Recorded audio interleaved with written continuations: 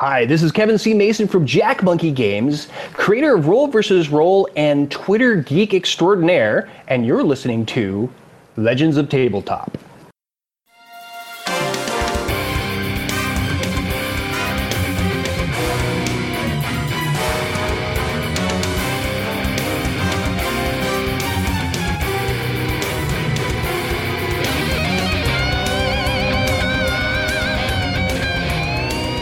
Hey everybody, this is John. And this is Vince.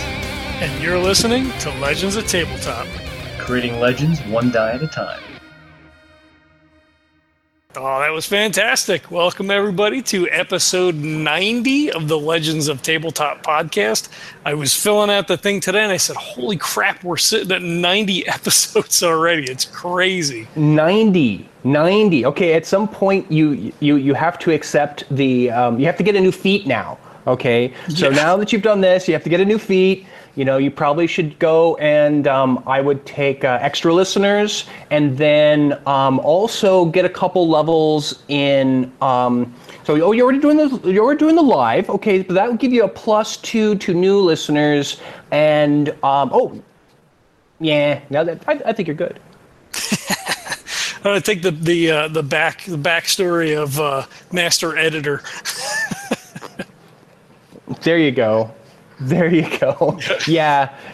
After a while, you start to you can identify ums in waveform. You go, there's an there's an Yep, absolutely. So we have a thing on the front here called Something Cool. We'll jump into this thing. So what cool stuff do you have going on these days? So right now we're moving house. I don't know if you call that cool in I think it's 43 Celsius here right now. Don't ask me in Fahrenheit, but it's freaking hot. Mm-hmm. What's really cool about this is that I'm going from this tiny little shack of a studio. If you guys have watched my YouTube video, it's literally a closet. And it's now, I get this extra long 2-car garage for my studio. Nice. And my wife, who is, by the way, just as geeky as I am, goes, oh, we can put the game table here, and we can put your canvases over here. You can set up your server here. And I'm just like, oh my God, this is fantastic. So that's really cool. I'm very happy about that because I've got a lot of projects coming up. So. Oh, that's good to hear. All right, maybe we'll talk about that a little bit later. But you're actually from the States here. You're. Yeah, so I apologize for anyone who's expecting an Australian accent, being the fact that I'm moving to a place called Emu Plains. Emu Plains. I still can't say the place that I'm living in. So here I'm exotic because I have that California accent. I'm actually from Sacramento, California. We moved out here about 7 years ago, and it's pretty awesome. Australia's a pretty awesome place to be. Well, what was the impetus? So my wife, her best friend in high school married an Aussie. And so she's been coming back and forth for the last 20 years. And when she couldn't find work being a copyright lawyer in the States because of the GFC crash, we were thinking, Australia. Free healthcare. It's kind of nice there. And they're looking for lawyers, and they pay bank for technicians. Okay, let's go. And fortunately, because she's got a Juris Doctorate and environmental degree and all these other things in front of her name, they said, yeah, come on over. So we arrived here. I had showed up as a permanent resident, took 2 steps on into Sydney and went, wow, this is cool. And I love it. Cool. Absolutely love it.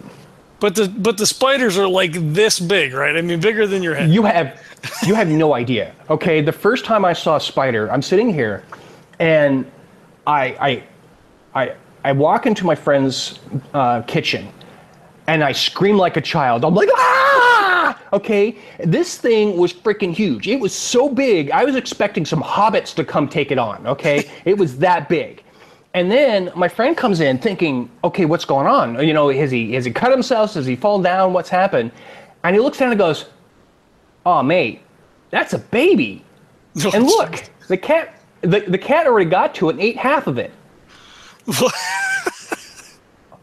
And I'm thinking, what? So, and by the way, it was a huntsman spider, which is perfectly harmless. In fact, if you see a huntsman spider, you should let it do its thing. They're actually pretty friendly. They eat the spiders that can kill you. So, you know, feed them a couple flies, you know, a couple cockroaches. You know, they're you know, they don't eat much. They don't bite much. They scare the hell out of you when you're in the kitchen. You know, but other than that, they're pretty good. Right. That's crazy. Well, so it turned out well for you guys then. Yeah. You don't have to answer this one, but then I just wonder, you know, being, you know, from the States here, but being a resident there, did you vote, and do you vote generally in the elections here, or? Yes, I do. Okay, good. Yes, I do. Because I tell you, I became a global citizen when it was during the last election. The election before that. Okay, it was for Obama's re-election. Regardless of where people stand on their view on him, okay, this was purely the reaction I got from an Australian, okay, an Australian who served in Vietnam alongside Americans, okay. So we're in what is called an RSL, and RSL is the equivalent of a USO, so it caters towards retired military staff for their service, and all proceeds are supposed to go. It's a nonprofit. It's kind of like a nonprofit casino bar kind of thing where all the profits go towards veterans. I think it's a great idea. Yeah, sounds good. So I'm sitting here and I'm drinking my beer. By the way, Australian beer, really good. And this Australian guy next to me, he's watching the election, and this guy, he's pretty old. He's pretty old, and he's like, he was so happy that Obama had won. Now, I asked him, so what's going on? He says, well, I'm afraid that the other guy is going to take us to war. And he says, you know something? When Americans die, Australians die, because Australians have America's back.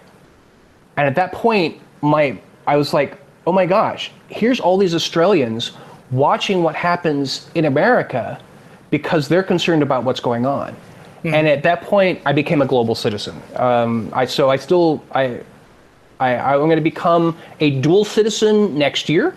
Oh, cool. This year. I'm going to be a dual citizen, so I'll get to vote in both places, and hopefully make a little bit of a difference in whatever, in my direction, which I won't go into. If you're on my Twitter feed, you'll figure it out. But sure. I'm not shy. Yeah, I'm not shy. Typically, we don't, engage in politics on the show because that's a losing battle. But I wonder about it because, it's not often that, you get to talk to somebody who's, from the U.S. living somewhere else permanently. So I just, beg the question to, it's interesting for me to find out, whether or not it's just like, I'm not there, I don't care, or, I'm totally invested. It's very interesting because Australians actually watch American politics like a hawk. In fact, it's not uncommon to encounter an Australian who knows more about American politics and American laws than they do about Australian laws and politics. It's and it's because America does have such an impact on the rest of the world. Not saying that Australia is better in that regards, because Australia has got some pretty crazy. Let's see, I've been here for 7 years, and then there's been I have yet to see an entire a prime minister go through a full term. So it's pretty crazy. That's weird. Okay. All right. So you mentioned a little bit. You guys are moving. You've been through a little bit of personal upheaval. Recently here, people that follow you on Twitter are aware of it. Yeah. Got laid off. You're moving across town and all. So how are you holding up? How are you guys doing? It's been pretty tough. So the day before I signed the lease on this new place, my entire team got pulled into a conference room, and we're talking to the person who's globally in charge of our department, and said, "It's not because you guys are not performing properly, but it's purely a financial decision, and we're going to let all of you go." Man, you know it's coming, right? When the whole group gets pulled in, you're like, "Oh, this is not good." Oh yeah. See, we were walking in. I'm like, "HR's there. It's a red wedding." And so we just had one like not too long ago. There was another. We call it the red wedding because they wine and dine you the day before. And so we're expecting this whole, it's like HR's there. It's like HR's never in these meetings, and I'm like, okay, here it comes, and I was right. Which it's a bit stressful. Fortunately, we're in a spot where the payout was pretty nice.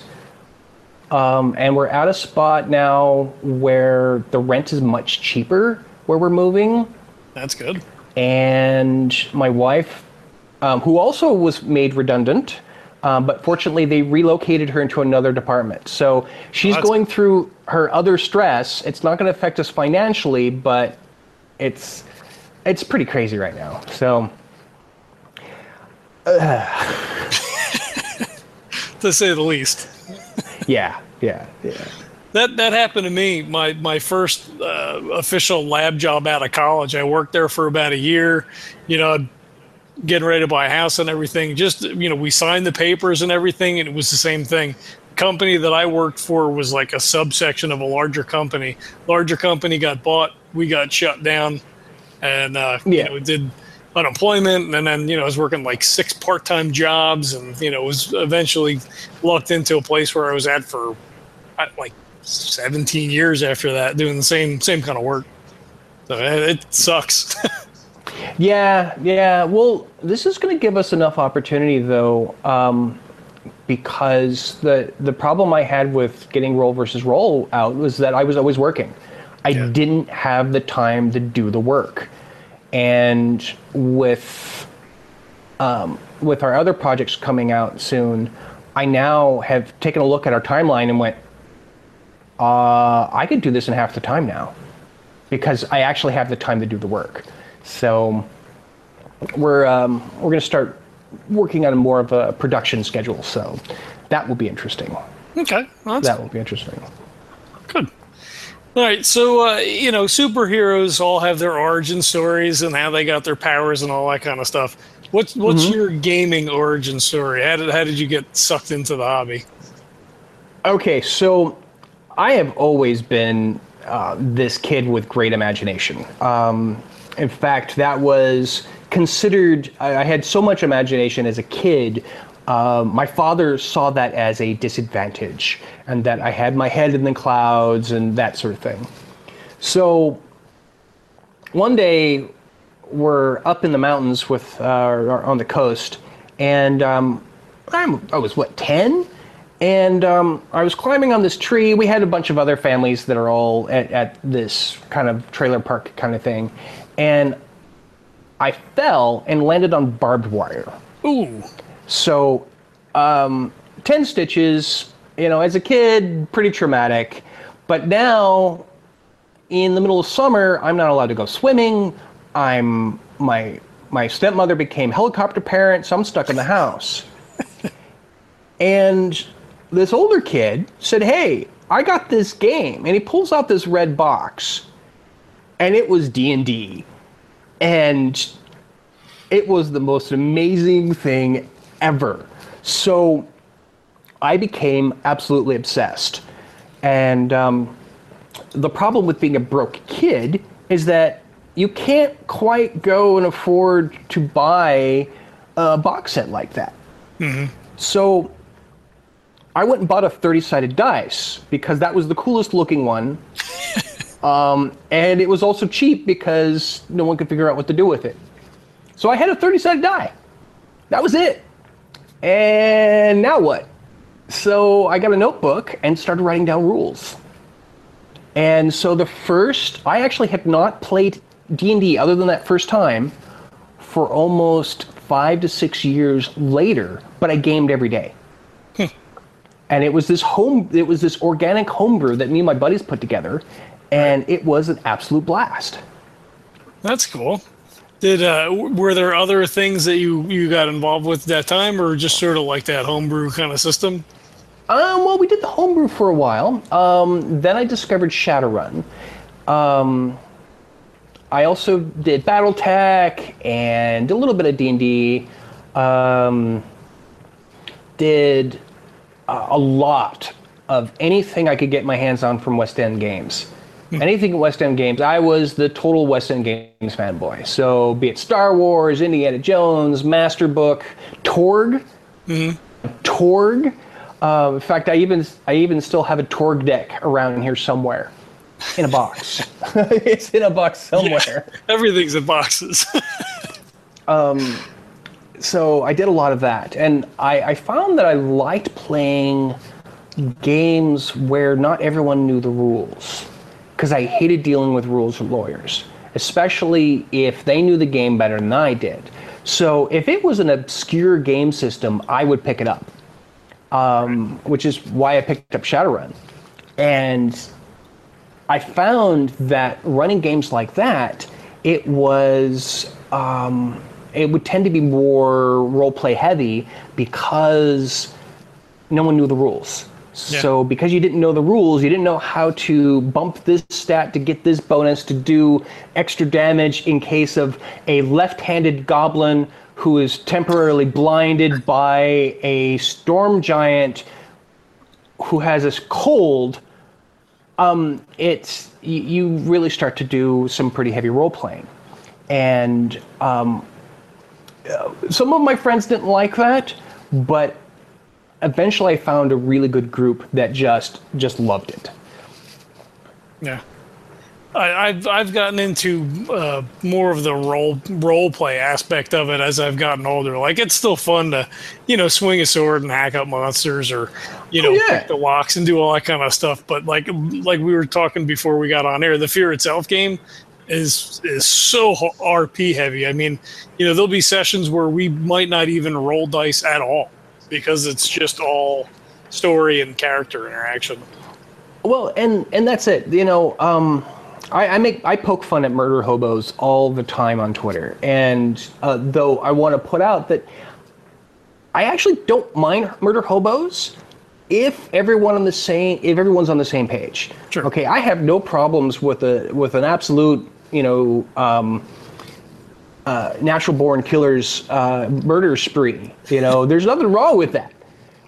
As long as that's what everyone else is on, who says, hey, yeah, that would be great. Mm-hmm. Fantastic. It's when you've got a mixed group and you've got polarizing ideals. So you've got someone who wants to go and talk about the relationships between the various characters and want to influence the NPCs into getting into a relationship with somebody else, and the other person's like, yeah, let's stab them. Yeah. That's because it's not fun for either one. As long as everyone's on the same page, then go for it. Mm-hmm. And I think that's one of the reasons why I do poke fun at murder hobos, because, well, it's fun. That, and I've had a couple really bad murder hobos in some of my previous games, and it's kind of caused some trouble for some plots that I'd spent hours and hours writing. Yeah, that happens. Well, and that's a little bit too. I mean, like when you're getting ready to sit down and start, maybe a new campaign, or, maybe you're just running a one shot, to kind of get, find out what the players are looking for before you even start, and see like what kind of a game are we going to run here. And you kind of work out that stuff on the front end and be like, okay, I know I need to write this way because, this half of the group is going to want this and this half's going to want that, or, everybody's in for, murdered mayhem. Well, one of the things that I have done is I have a spreadsheet now that I run. And when I'm running a game, first of all, I always set the expectations of what I want to do in a game. I want to say, okay, guys, this is going to be pretty heavy role play. There will be combat. I'll try to make it so it's exciting. But for the most part, it's going to be role play. Or I'm going to say, roll 2 characters. Get 2 characters, get them ready because it's going to be bloody. When you set the appropriate expectations, then everyone know that they're set and they know what kind of fun they're going to have. I have seen the murder hoboist player turn into a heavy role player because we said immediately, okay, this is going to be a political game. We're going to be discussing concepts of doesn't artificial intelligence have a soul? And because he knew that from the get-go, he was completely okay with the idea of just role-playing.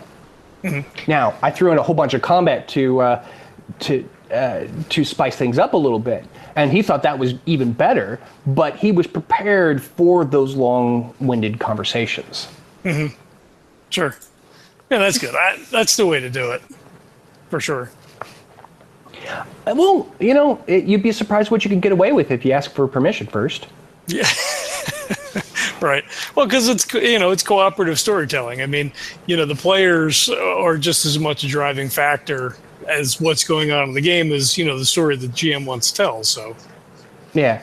Well, it's like with the spreadsheet, what I do is that I mark down every time I give someone a point, an experience point or something for good role playing. I mark down on what is it for. Is it for comedy? Is it for them being adventurous? Is it because it was this badass battle? Was it for heavy role play? And then whoever gets the least amount of points in a session is the topic of my next game. But what I do is that part of that spreadsheet, I get an idea of what the campaign's like. Interesting.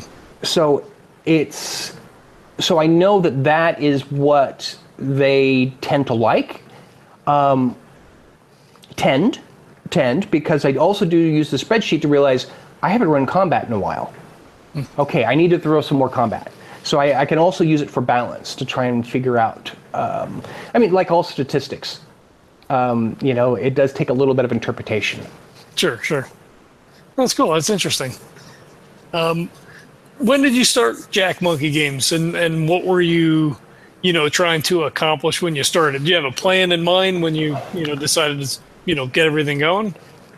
Well, so my wife is very much on, okay, put your money where your mouth is.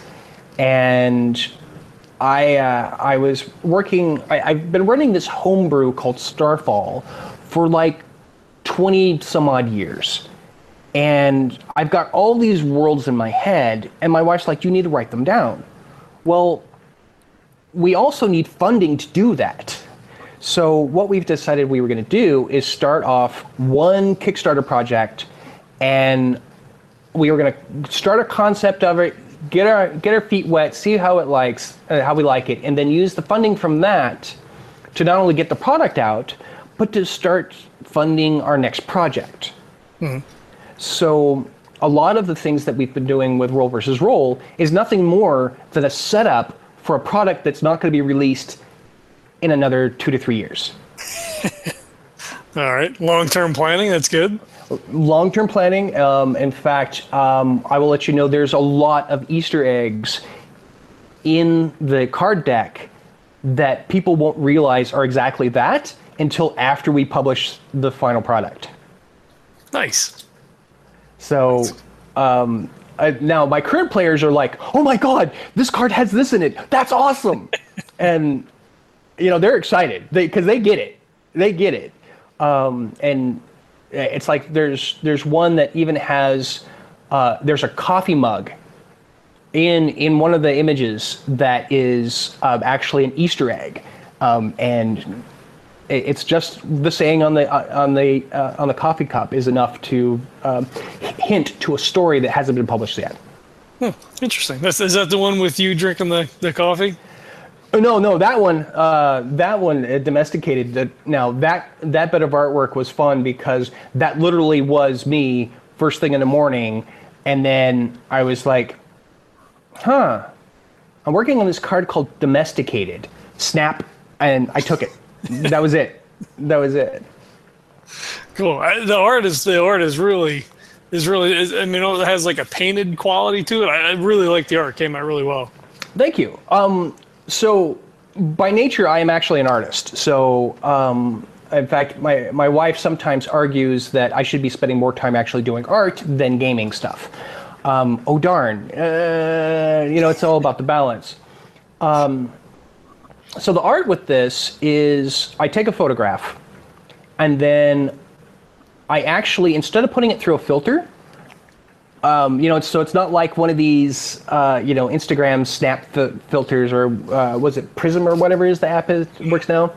Yeah. What I do is I actually hand paint the entire image to give it that painted feel, and then I Photoshop things into it. So like there was one image of I'll grab a public domain image and then I tweak it to hell so it's this new creation. So for example, the one called Runaway, which is this cop running away from this giant crab. This giant crab is actually a compilation of 5 or 6 different crabs. A robot that I found the legs of this robot, and then I added other pieces to it and add armor belts, and oh look, here's a gun. Okay, let me tweak this a little bit. Okay, and pow, it's a new expression. Mm-hmm. So it's a lot of fun. It's a lot of fun. In fact, some of the people in there are actually my friends that I've actually taken photos of them and said, "Hey, look, Ilya, you're now in space." Yeah. Cool. I'm going back and forth in the chat, which is why I seem a little bit distracted. Tom's in the chat again, and he says, "Why not just put together some campaigns and kickstart those as a book for for your long-term project, as opposed to sort of ramping up? Just be like, okay, I'm gonna set down some quick start rules or that sort of thing." Well, what we did is Roll versus Roll was actually for that very purpose, that is to kind of test the waters of Kickstarter, because I had been listening to Kickstarter podcasts, I've read all the blogs, but I had a general idea of what I wanted to do, but I still wanted to figure out, is this even going to work? And I did run a Kickstarter campaign, which we canceled because we found out one extremely critical bit of information. And that is 90% of the people who were visiting the webpage and 90% of the backers were in the US, not Australia. We were thinking it was going to be the other way around. So when it comes to manufacturers, in order to deliver these decks, we would have to have it manufactured in China, shipped to Australia, unboxed, repackaged, and then shipped overseas again. Jeez. And we're looking at this and we're like, it's going to cost us 3 times the amount of a deck. Mm-hmm. Holy cow. So that one bit of information was enough for us to decide, okay, this is what we're going to do. The other thing is that we need some severe equipment upgrades. You've probably seen the post of my cracked computer screen. Mm-hmm. I'm using a 7-year-old Mac, which, when you consider that I'm actually a Mac genius, I actually no longer work for Apple, but that thing is running just because, the only reason why it's still running is because I've been cannibalizing other parts. I've got the software purring as much as I possibly can, and it just can't keep up anymore. So these Kickstarters are going to make it so we can actually afford to exist at the same time as slowly start to do the upgrades we need. And I find that the slow build has has more impact. And I'm thinking that if I can produce like Roll versus Roll and just make that the best I possibly can, learn about this whole publishing thing, learn about distributing these products, learn about what I need to do for marketing, which, by the way, podcast advertising is a great idea. Very affordable. It's things like that. Learn these things on these smaller projects, and then as we build up to these larger, have the experience necessary to not only make it work, but actually produce the best thing possible. Mm-hmm. Okay, that all makes sense. So we're talking about Roll versus Roll. We'll jump around here to questions a little bit. What's the origin story for that? How did Roll versus Roll come about? So I have a really large game group, which barely ever shows up at any one time because life, we're all adults. Yep. And I had this lovely new player, and she sat down, and everyone's doing heavy role playing, and she's staring at her character sheet, and she has no idea what to do. She sees these numbers, there are all these strange concepts, and she was just absolutely lost. And we couldn't break her away from the character sheet. She couldn't get into character. Now, I was thinking, okay, but what happens if we were to give her something else to think about? Give her something else, a tangible goal to go towards that would force her to do some role-playing. So I came up with Roll versus Roll. And what Roll versus Roll is for those people not familiar with, it's a deck of cards. Currently, we have 40 cards, which more are in production.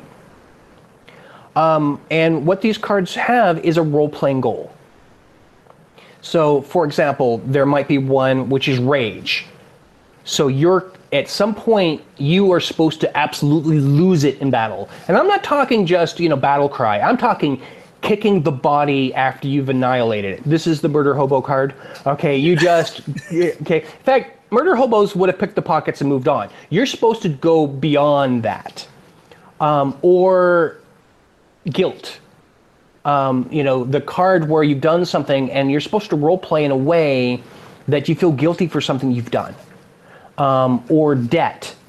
Debt is where you should either repay a debt or get into debt with somebody, creating these role play hooks for the GM. Well, what happens is the GM dishes out 3 to 5 cards to every player, and you look at the cards and you go, well, this doesn't fit, this doesn't fit, this doesn't fit. Ooh, domesticated. Okay, I'm going to put this one in. And sometime through the game, in a subtle fashion, you're supposed to show your domestic life. Talk about where you keep your coffee can. Is your hair messed up in the morning? Talk about do you have pets? That sort of thing. What do you do when you're not adventuring? And what that does is that gives the GM those hooks. They start thinking, what are we going to, okay, well, they have a pet. Maybe someone steals their cat. It makes it easier for the GM and really fleshes out the characters. And it does it in a way that isn't too intrusive. You don't have to stop and talk about your character's backstory. You don't have to stop and take time away from the GM. I mean, even just looking at the cards, trying to figure out which one you want to pick, you're starting to develop your character. You're starting to think, okay, how could I talk about my domestic life? Or how am I going to be an action hero? What sort of crazy stunt am I going to do in this adventure? You start thinking about what would my character do? And that really fosters and provides a good environment for role-playing. In our playtesting, we had this guy go and he took the Roll versus Roll cards, and he said his group was pretty heavily murder hobos. And he says he's never seen them role play this much, which I thought was pretty damn awesome. I wish he was recording it because I would love to have actually watched that. Yeah. No, that's cool. And that's the best kind of feedback, right? To have that sort of a group really embrace it. Just, from looking at a car, just kind of get that, break that nut open and just kind of get them rolling a little bit. And then, a lot of times players just kind of just run with it. Well, and that's the thing, some people joke that murder hobos are a lesser form of role playing, and it's not. I mean, in most cases, it's just that there isn't enough character development for them to enjoy anything else. So Right. if they develop their character, then maybe they will enjoy having that conversation with the king without stabbing him twice. Right. It's non-specific, so you could use role versus role in your Shadowrun game, in your D&D game, your Rogue Trader game, whatever you're playing. You can work those aspects into the story. Yeah, we've specifically designed it so it is it's game agnostic. So I've personally tested it with Shadowrun. It worked really well. I've run it with D6 system, which works really well. In both cases, I find that the reward for fulfilling the requirement is extra XP, or a bonus, or you can say, okay, well, you get a bonus for this. So it leaves it open for the GM to decide what the reward is. I've heard stories of people running it in the Cypher system and Numenera and giving out free ciphers for people that are doing that complete these cards, or extra XP, which in that game is a pretty big deal because you can use it to avoid a GM intrusion. Mm-hmm. So it's a lot of good stuff there. Sure. All right, I'm going to switch tactics here a little bit with all the running around that you've been doing. Are you using coffee to kind of keep that engine running? What's that? I got it was blah, blah, blah, blah, blah, blah. It's Australian internet. Oh, okay. So are you using coffee to keep your engine primed and running as you move houses and do all these crazy things? I am a coffee addict. In fact, the first thing we did was move in a coffee pot. After the Numenera and Shadowrun books was the coffee pot. It's absolutely required there. Yeah, coffee. It's a thing. It's a thing. Okay. Have you tried Bird's Coffee? Have you heard of it before? I've heard of it. I can't because the import to Australia, unfortunately, though I am the exact demographic, unfortunately, it probably won't be cost effective for us, being the fact that we are in, Australia. Yeah, that makes sense. Well, I'll tell you a little bit about it so we can just, kind of get you jealous of us here in the States. So Birds of a Feather Coffee Company roasts unique craft coffees in small batches, so it's always fresh. I just placed an order.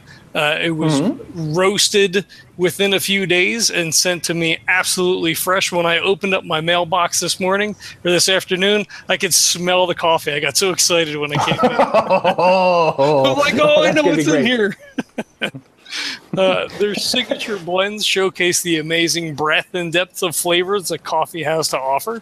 The Morning Lark blend, for instance, is a bright, complex coffee with a lot of layers, from the structured roasted malt base to the honeyed sweetness that finishes with hints of citrus and spice. I've never actually had that one because I prefer a darker roast, and usually the Night Owl blend is my favorite.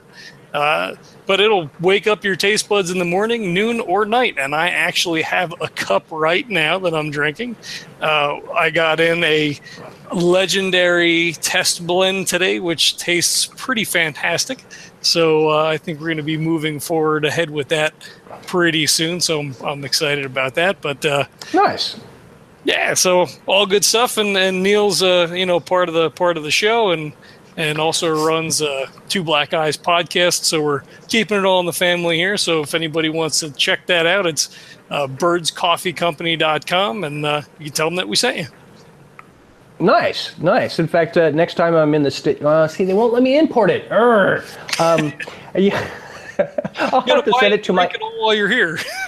What I'm just going to have to do is visit you guys. That's what I'm going to have to do. There you go. There you go. We got my spare bedroom is taken up by the huge BattleTech table, but we can sleep you under the table. I can sleep maybe. I was going to say I can sleep on it for good coffee and BattleTech. I'll sleep under the table. I used to play BattleTech. A guy introduced me to it. I guess we might have still been in high school at the time. I think. Maybe college, maybe last year in high school. And man, we would set up, so the back bedroom, we had squads of sheets taped up on the wall and 10 boards set up on the floor. We'd leave class, come home, make lunch and play BattleTech for hours. So much fun. The biggest board that we ever had was, we did City Tech. Mm-hmm. We did City Tech on both sides, and then what we did is that we put Aerotech in the middle with 2 planets. Nice. So, and then we did Invasions back and forth, and that game must have lasted a month, and we were at the end having to fight with urban mechs because that was all that was left. Yeah. It was a brutal, it was pretty brutal. Yeah. We didn't do we used to use the VTOLs and stuff like that. We never did any of the space stuff, but yeah, we'd set up, city maps and we'd have, hidden bases and you'd write down the hex number and stuff and you have to try to find the base and destroy it and all that. Wow. Yeah, we had a hard time because the drop ships. You had to try and knock out these drop ships before they landed, and that was pretty intense. Yeah, always a lot of fun. All right. So when I was looking, you have a PDF of all the cards that are available. It looks like they're broken into 4 separate subsets, or am I looking at that wrong? You had Jack Monkey, you had Action Hero, Runaway, Out of Your Depth, or so what we've got. We try to get the cards as balanced as possible. So we've got cards that are going to be entertaining, like Combat Expert. So if you get the Combat Expert card, you're supposed to describe your action, not I swing to hit. You're like, I use my Dragon Fist and upward cut and add some excitement to it. Mm-hmm. So I wanted to have, the exciting stuff, like Action Hero and Combat Expert, Rage. At the same time, I also wanted to have, like, How You Doing?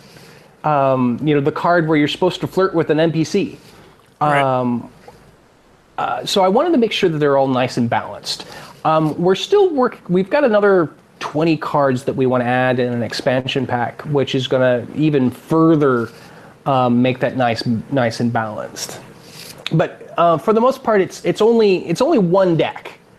It's only one deck, but it's balanced as we can. Sure. Okay. Cool. And what do people get when they order roll versus roll? What are we looking at here? So there's a couple ways you can get it. You can get the actual physical deck, and that is through GamesCrafter, and that's going for $14 USD. I always have to remember American dollars. So that's $14, and it's 40 cards and 2 blank cards. Which, by the way, anybody who fills out one of those blank cards, let me know, because if I really like it, I will recreate it and give you credit if you let me use it. I not to mention, even if you don't want me to use it, I like to hear what other people are able to create. So it's got 2 blank decks, or 2 blank cards in it, and then of course the instructions, which is only 2-sided. It's one card that's just 2-sided. It's that easy to use. Cool. Very cool. Then you can get the. No, go ahead. Then you can get the print and play version. And the print and play version is a whopping $3 American. That's crazy. Yeah. And that's just the PDF version. Printed out. In fact, the deck that I'm currently using is one that we used from that, and then we laminated it. And we've got some of the models that I've used had signed it. So that's or are going to sign it. So it's going to be a specialized deck. Because I like the idea of the prototype. I'm actually using the prototype. Mm-hmm. And then for those people that are like, screw that. That's just too expensive. We have a $1 version, which doesn't have the art. It has all the text, just not the art. And those are available through DriveThru RPG. You got to get it with the art. The art makes a card. I mean, it has the gist of what you're trying to get out of a role play scenario, but the art, some of it's humorous, some of it really ties everything together. Thank you. That was kind of what I was working for, was to make the art actually appeal to the card and maybe inspire somebody. And of course, there's some Easter eggs in it, Mm-hmm. Mm-hmm. Yeah, I find it's the same thing with board games. Like, you get very basic things. I mean, I did the print and play for War Company by Brandon Rollins, and we played through. It's like, is this going to be good? Is it not? And it's like, plays okay, but it's just text on little cards. So I went, and I ordered it, and it's great. It's so much better with the art. Like, it's the same game, but it pops so much more when you have that completed thing in front of you. Well, and that's one of the nice things about actually being the artist, is that I have complete artistic control, which has given me a chance to really expand my artistic skills in this, and try to tell my story without it being filtered through somebody else. Right. Cool.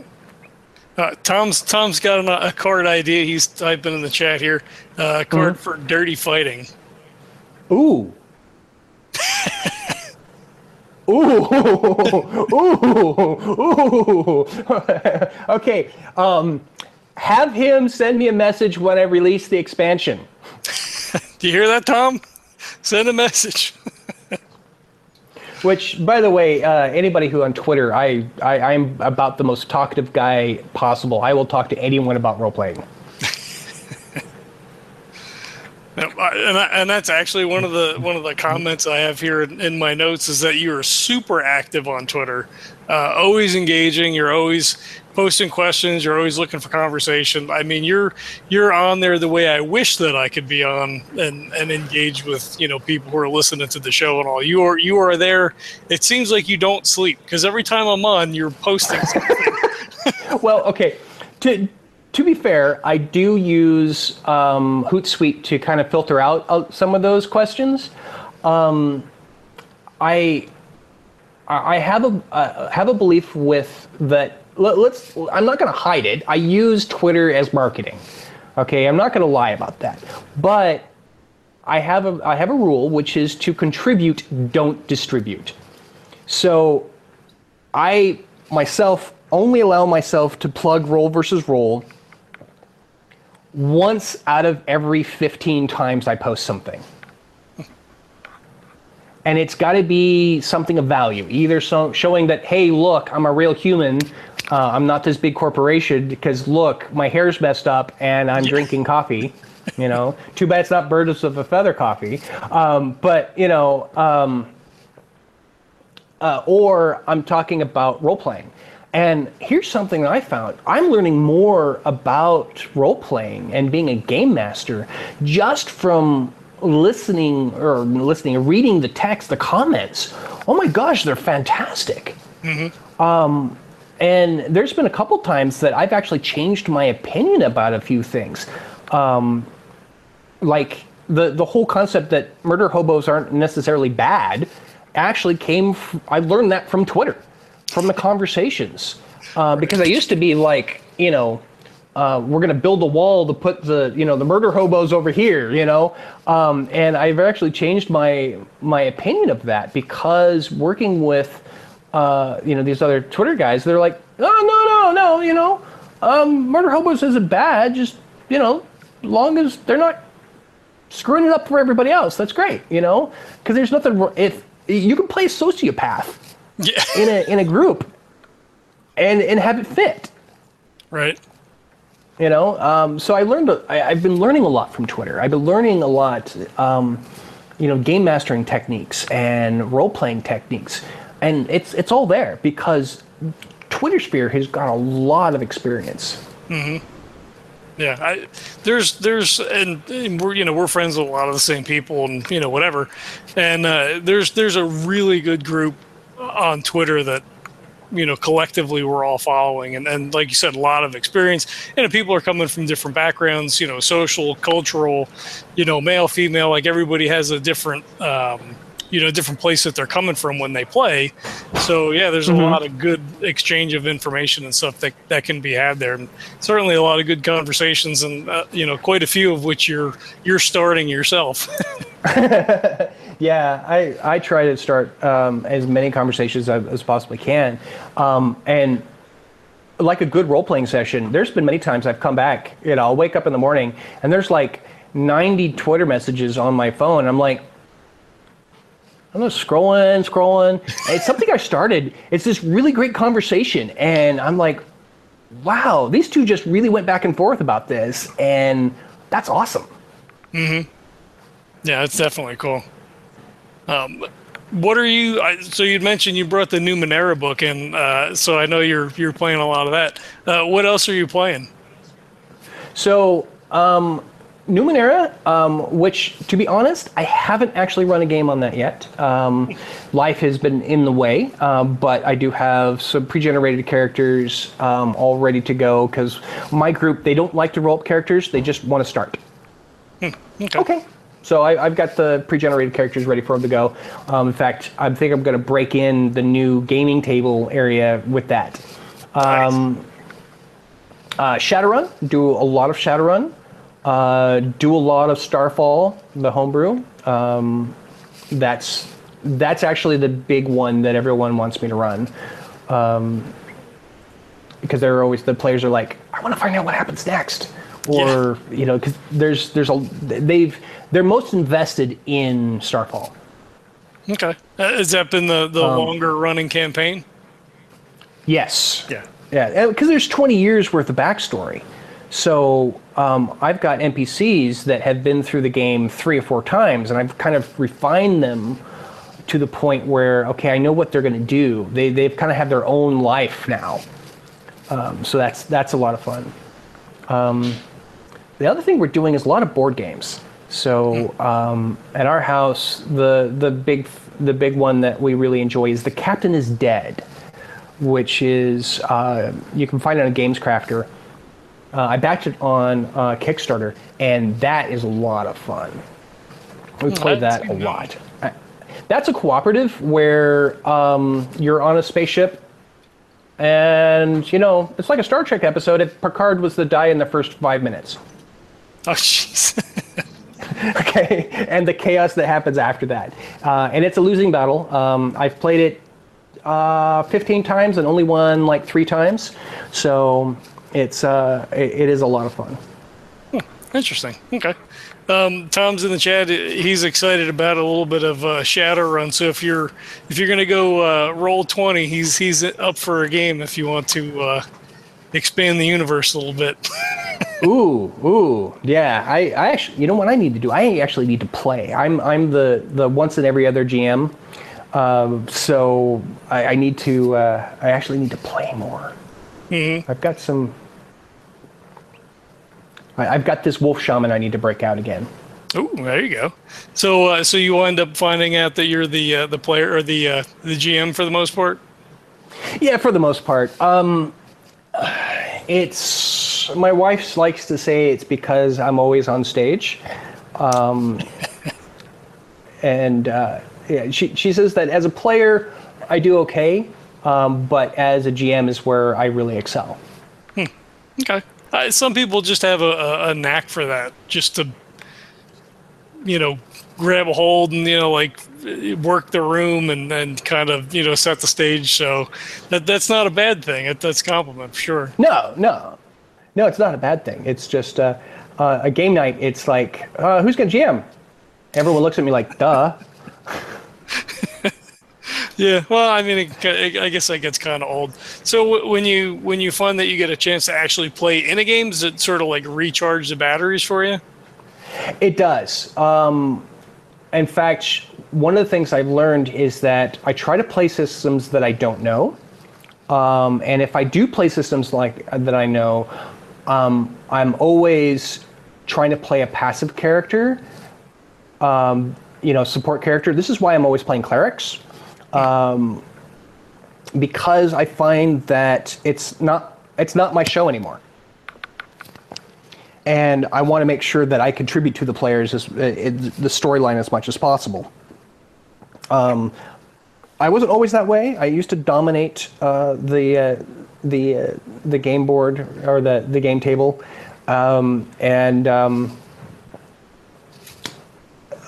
not that everyone didn't have fun, but they didn't have as much fun as they could have. Okay. So I've learned to be a more passive player. Yeah. That's one of the things that I worry about. Like, when we play, is like for the Rogue Trader game, I'm the face. For the Fear Itself game, with the loss of Eric's character, I kind of migrated to that role. So I kind of like. I like it, but I don't want to feel like I'm the one kind of like running the show sort of thing, So it's hard to kind of find that happy medium, and it's things that we discuss like outside the game. Be like, hey, was that a good session for you guys? I didn't step on anybody's toes. Like, you just kind of have to be cognizant of it, and make sure everybody's kind of getting their moment to, do what they want to do. Well, one of the things that I've done is I do I have a mental counter, and I make sure that everyone has moved recently before I come up with an idea, and that seems to work out really well. Unless we've got a really passive player, and at that point, there's not much I can really do. Yeah.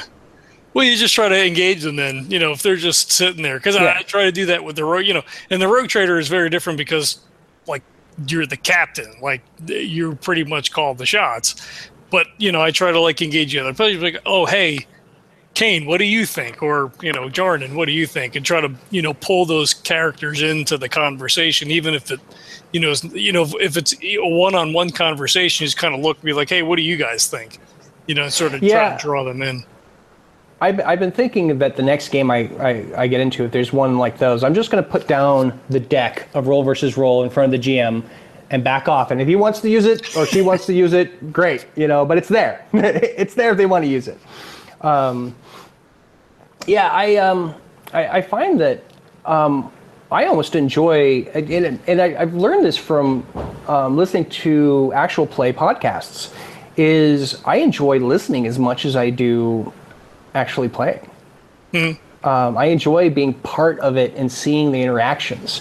And I like it. I guess that's one of the things I enjoy about being a GM, is that the best games is when I get everyone all riled up about something and they're planning something, maybe like a leverage heist, or my personal favorite was I got the players, there was a murder caused by artificial intelligence who was going insane because it broke its laws of robotics. So it's freaking out because it didn't want to kill someone, but it did, and it caused the loop. And they're making the decision because they're out in the middle of space, and they're like, okay, do we kill this thing?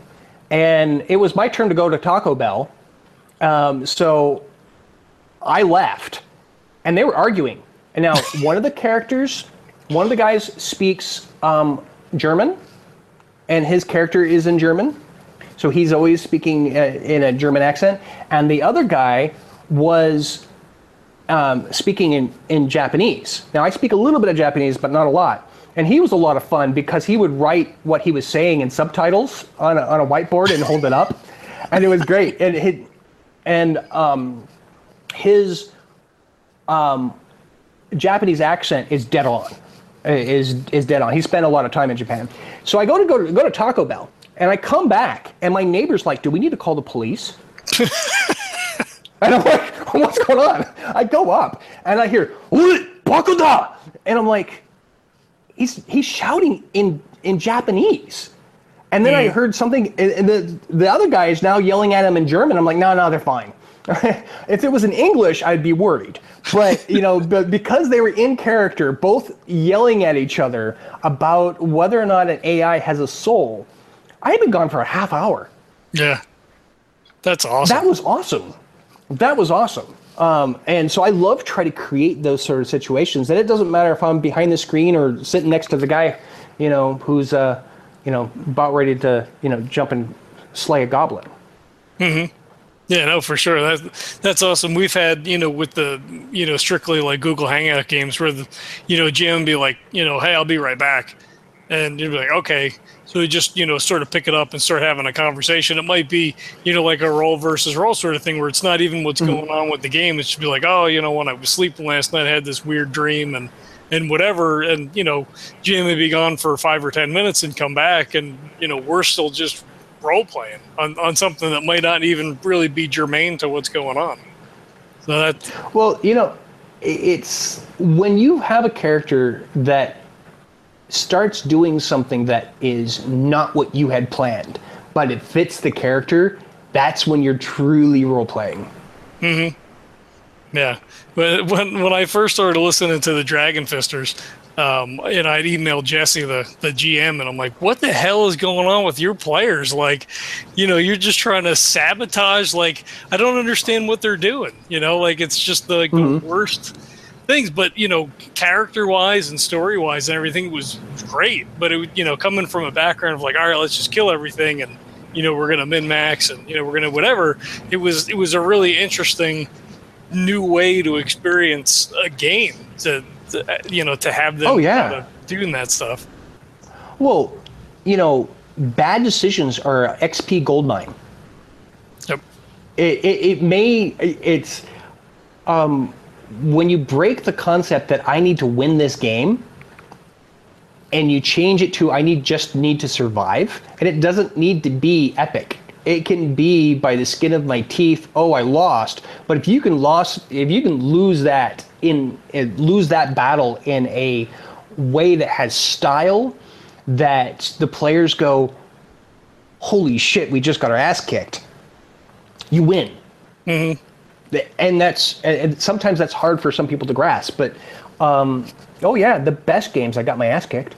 Yeah, and they're memorable. I mean, that's just as memorable as killing the the BBGE, which you come to expect that for a while, and it sort of fades to the background. We killed this thing, we killed that thing, but it's like, oh man, you remember that time I was trying to climb the gutter on the building and it fell, and I fell on the ground? Like, you just remember that forever. Well, and that's the thing, is that the best role playing will make a good story 10 years from now. Mm-hmm. And I killed a skeleton isn't a great story. I killed a skeleton by beating him with a petrified familiar cat is a great story. Right. I'll tell you that one later. It was the Club of Many Claws. Yeah. That's cool. Well, and like you were saying with podcasting, like at the height of my podcast listening, I probably listened to 20 or so podcasts, and you're sort of like, whatever the basketball expression is, the 12th man on the bench or whatever. Like, a good podcast, you feel like you have a virtual seat at the table, so you're in on the inside jokes, and you kind of follow what's going on with the story, and you get to learn the character, so you feel like you're a part of that. And especially for people who can't game, don't have a group, geographically they're isolated, podcasts are just a wonderful way to be able to experience that camaraderie. Yeah. Well, it's like Steamrollers. Have you listened to Steamrollers Adventure Podcast? I haven't, no. Okay. Definitely do. Start from the very beginning, because I actually found myself shouting in the car, going, no, you can't do that. All right, I have to check that out. Yeah, Steamrollers Adventure Podcast is good.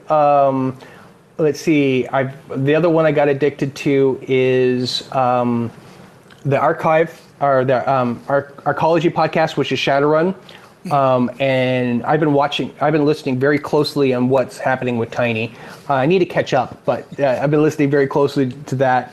And then the other one I got into was it's a Numenera long shot by Vandible. Vandible, yes. Friend of the show. Yes, I've been loving that one. Yeah. I've been loving them. They're absolutely hilarious. Just awesome. They're wonderful role players. I've been listening to them for probably, I don't know, it's got to be 8 or 9 years, however long they've been doing it. They were one of the first ones I started listening to, and they're just wonderful players. Another good one that I just discovered was Dice for Brains. Haven't heard of that. Just discovered them. They're also really good. I was wondering at first when I was listening to them, I'm like, they've got to be actors. They've got to be thespians, because the role playing on it is just boom, boom, boom, boom, boom, and then you're like, what? Oh yeah, they're rolling dice. Okay. Right.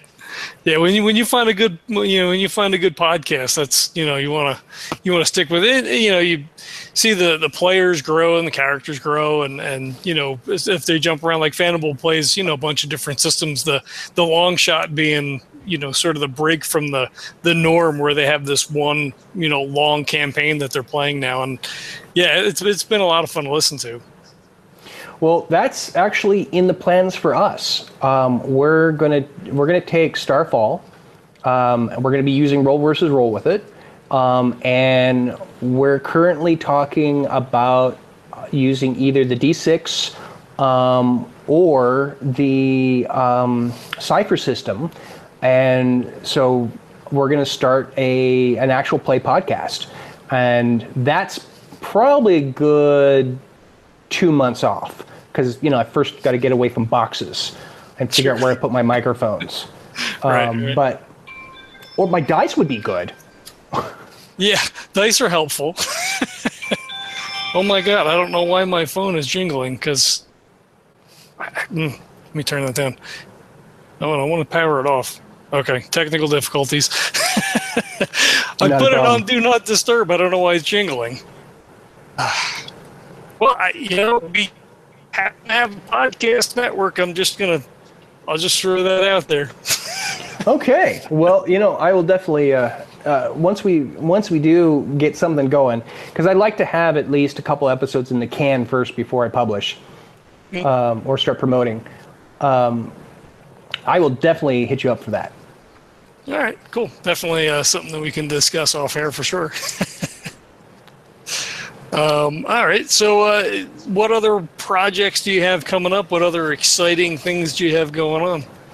So, after we're done with Roll versus Roll, we actually had a project called Invoke. And Invoke is a card game which is not your typical spellcasting game, because you actually have to build the components of the spell.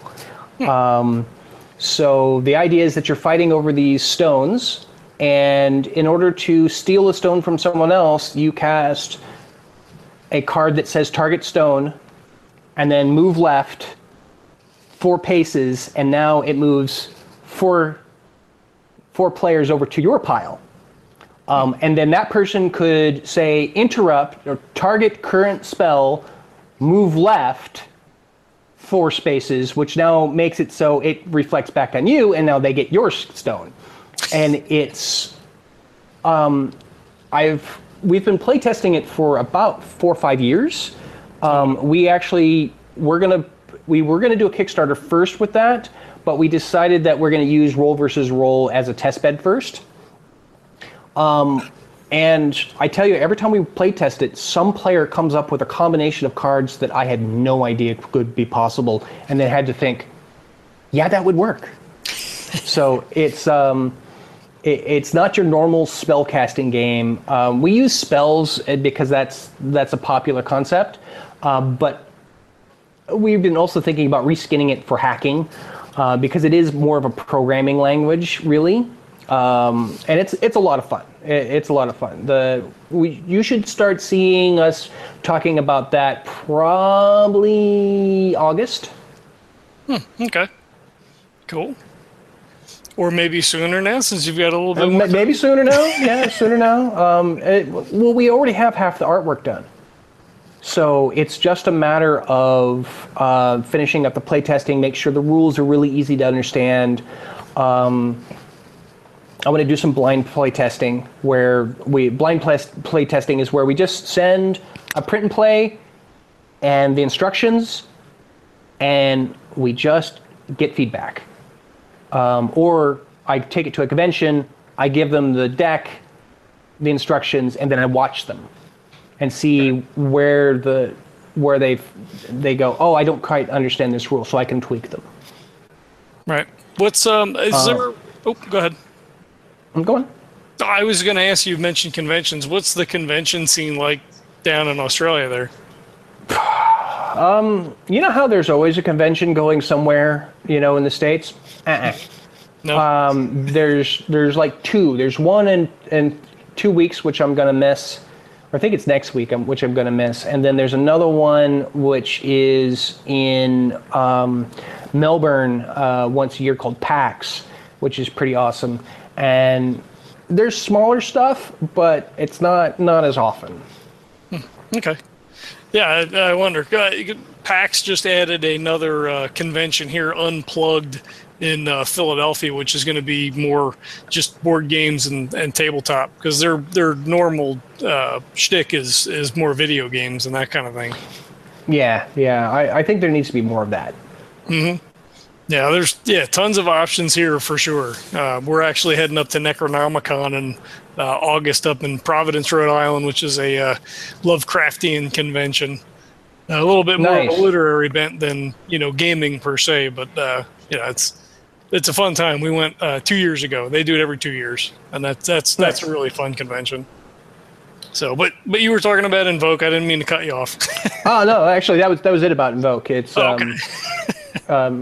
Though the interesting part about that Kickstarter is that the original artwork, the hand-painted paintings for the artwork, is going to be available as not a stretch goal, but one of the packages.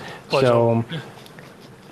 Pledge level, yeah. So if someone pledges the maximum amount, they will actually get canvas, a canvas painting of the original artwork. So that's awesome. Yeah. That's there will be a limited amount because we've only got like 20 cards. So. Yeah, right.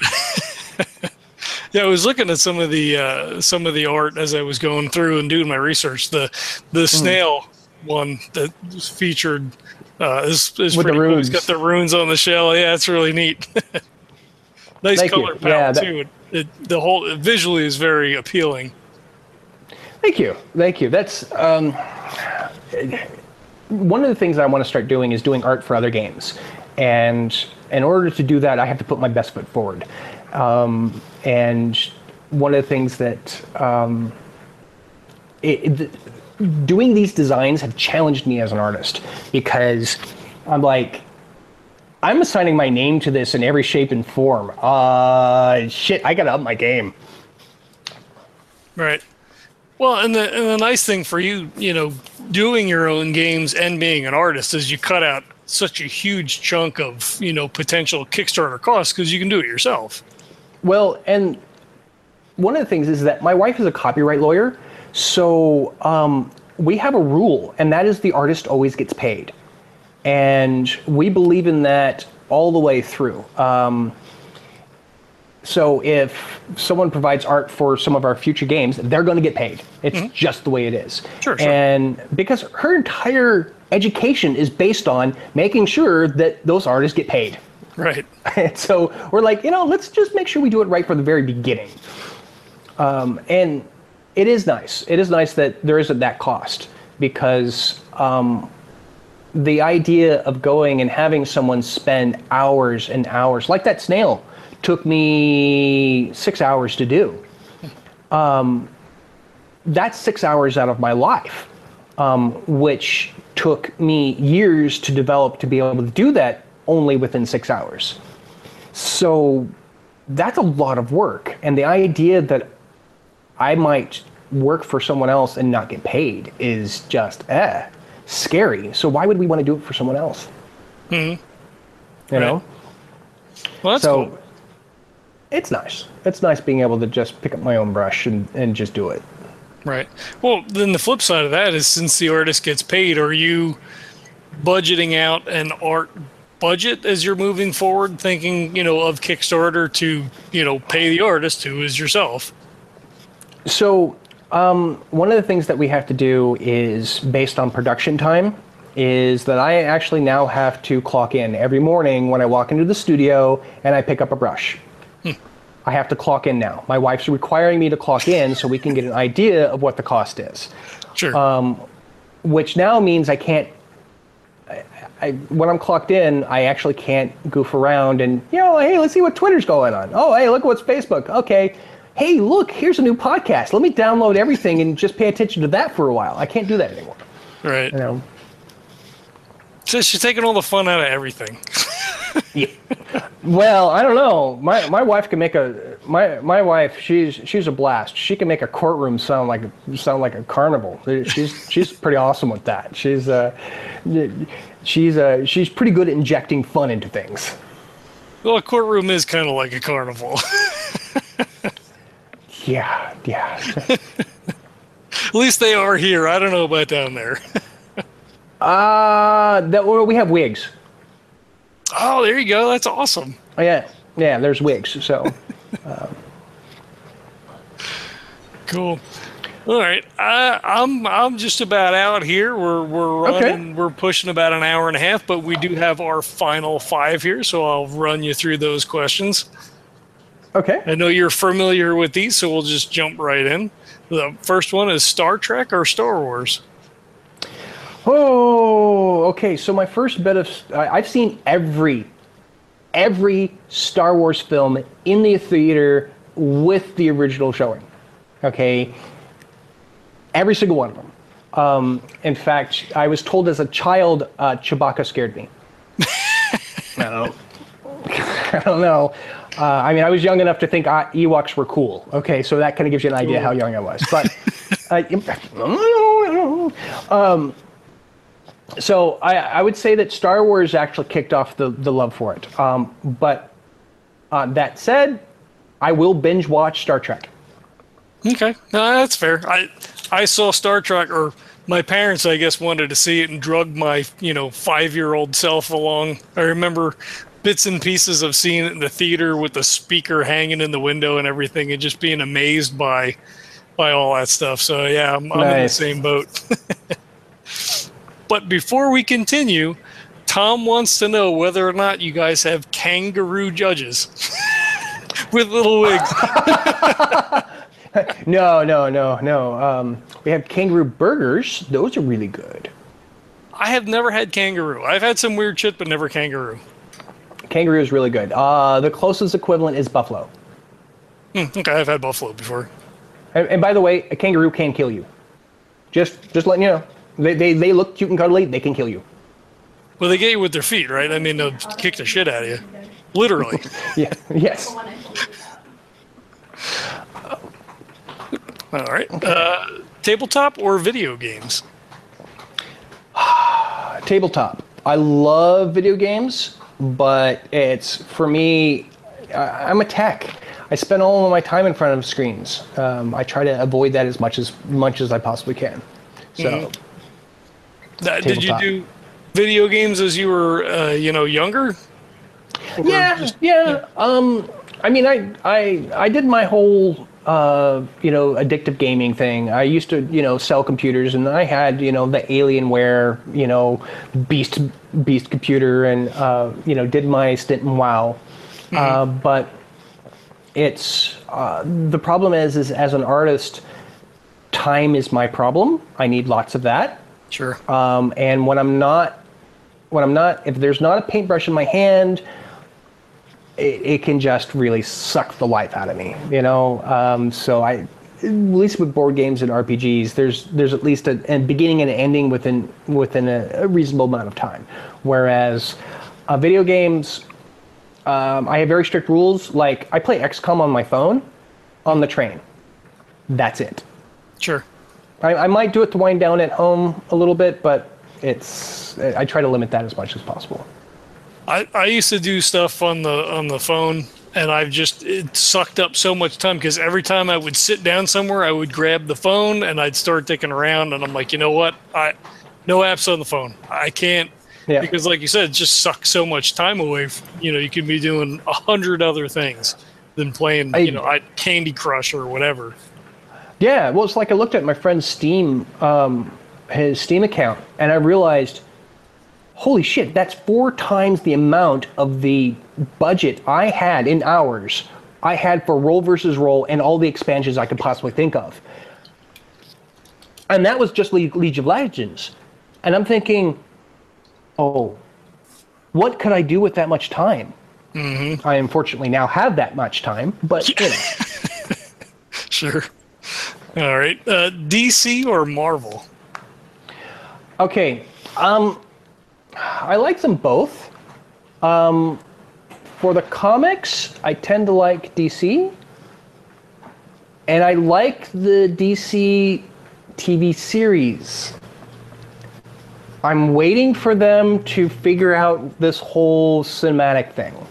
Yeah, they're not doing it well. No. And what it is that they've taken...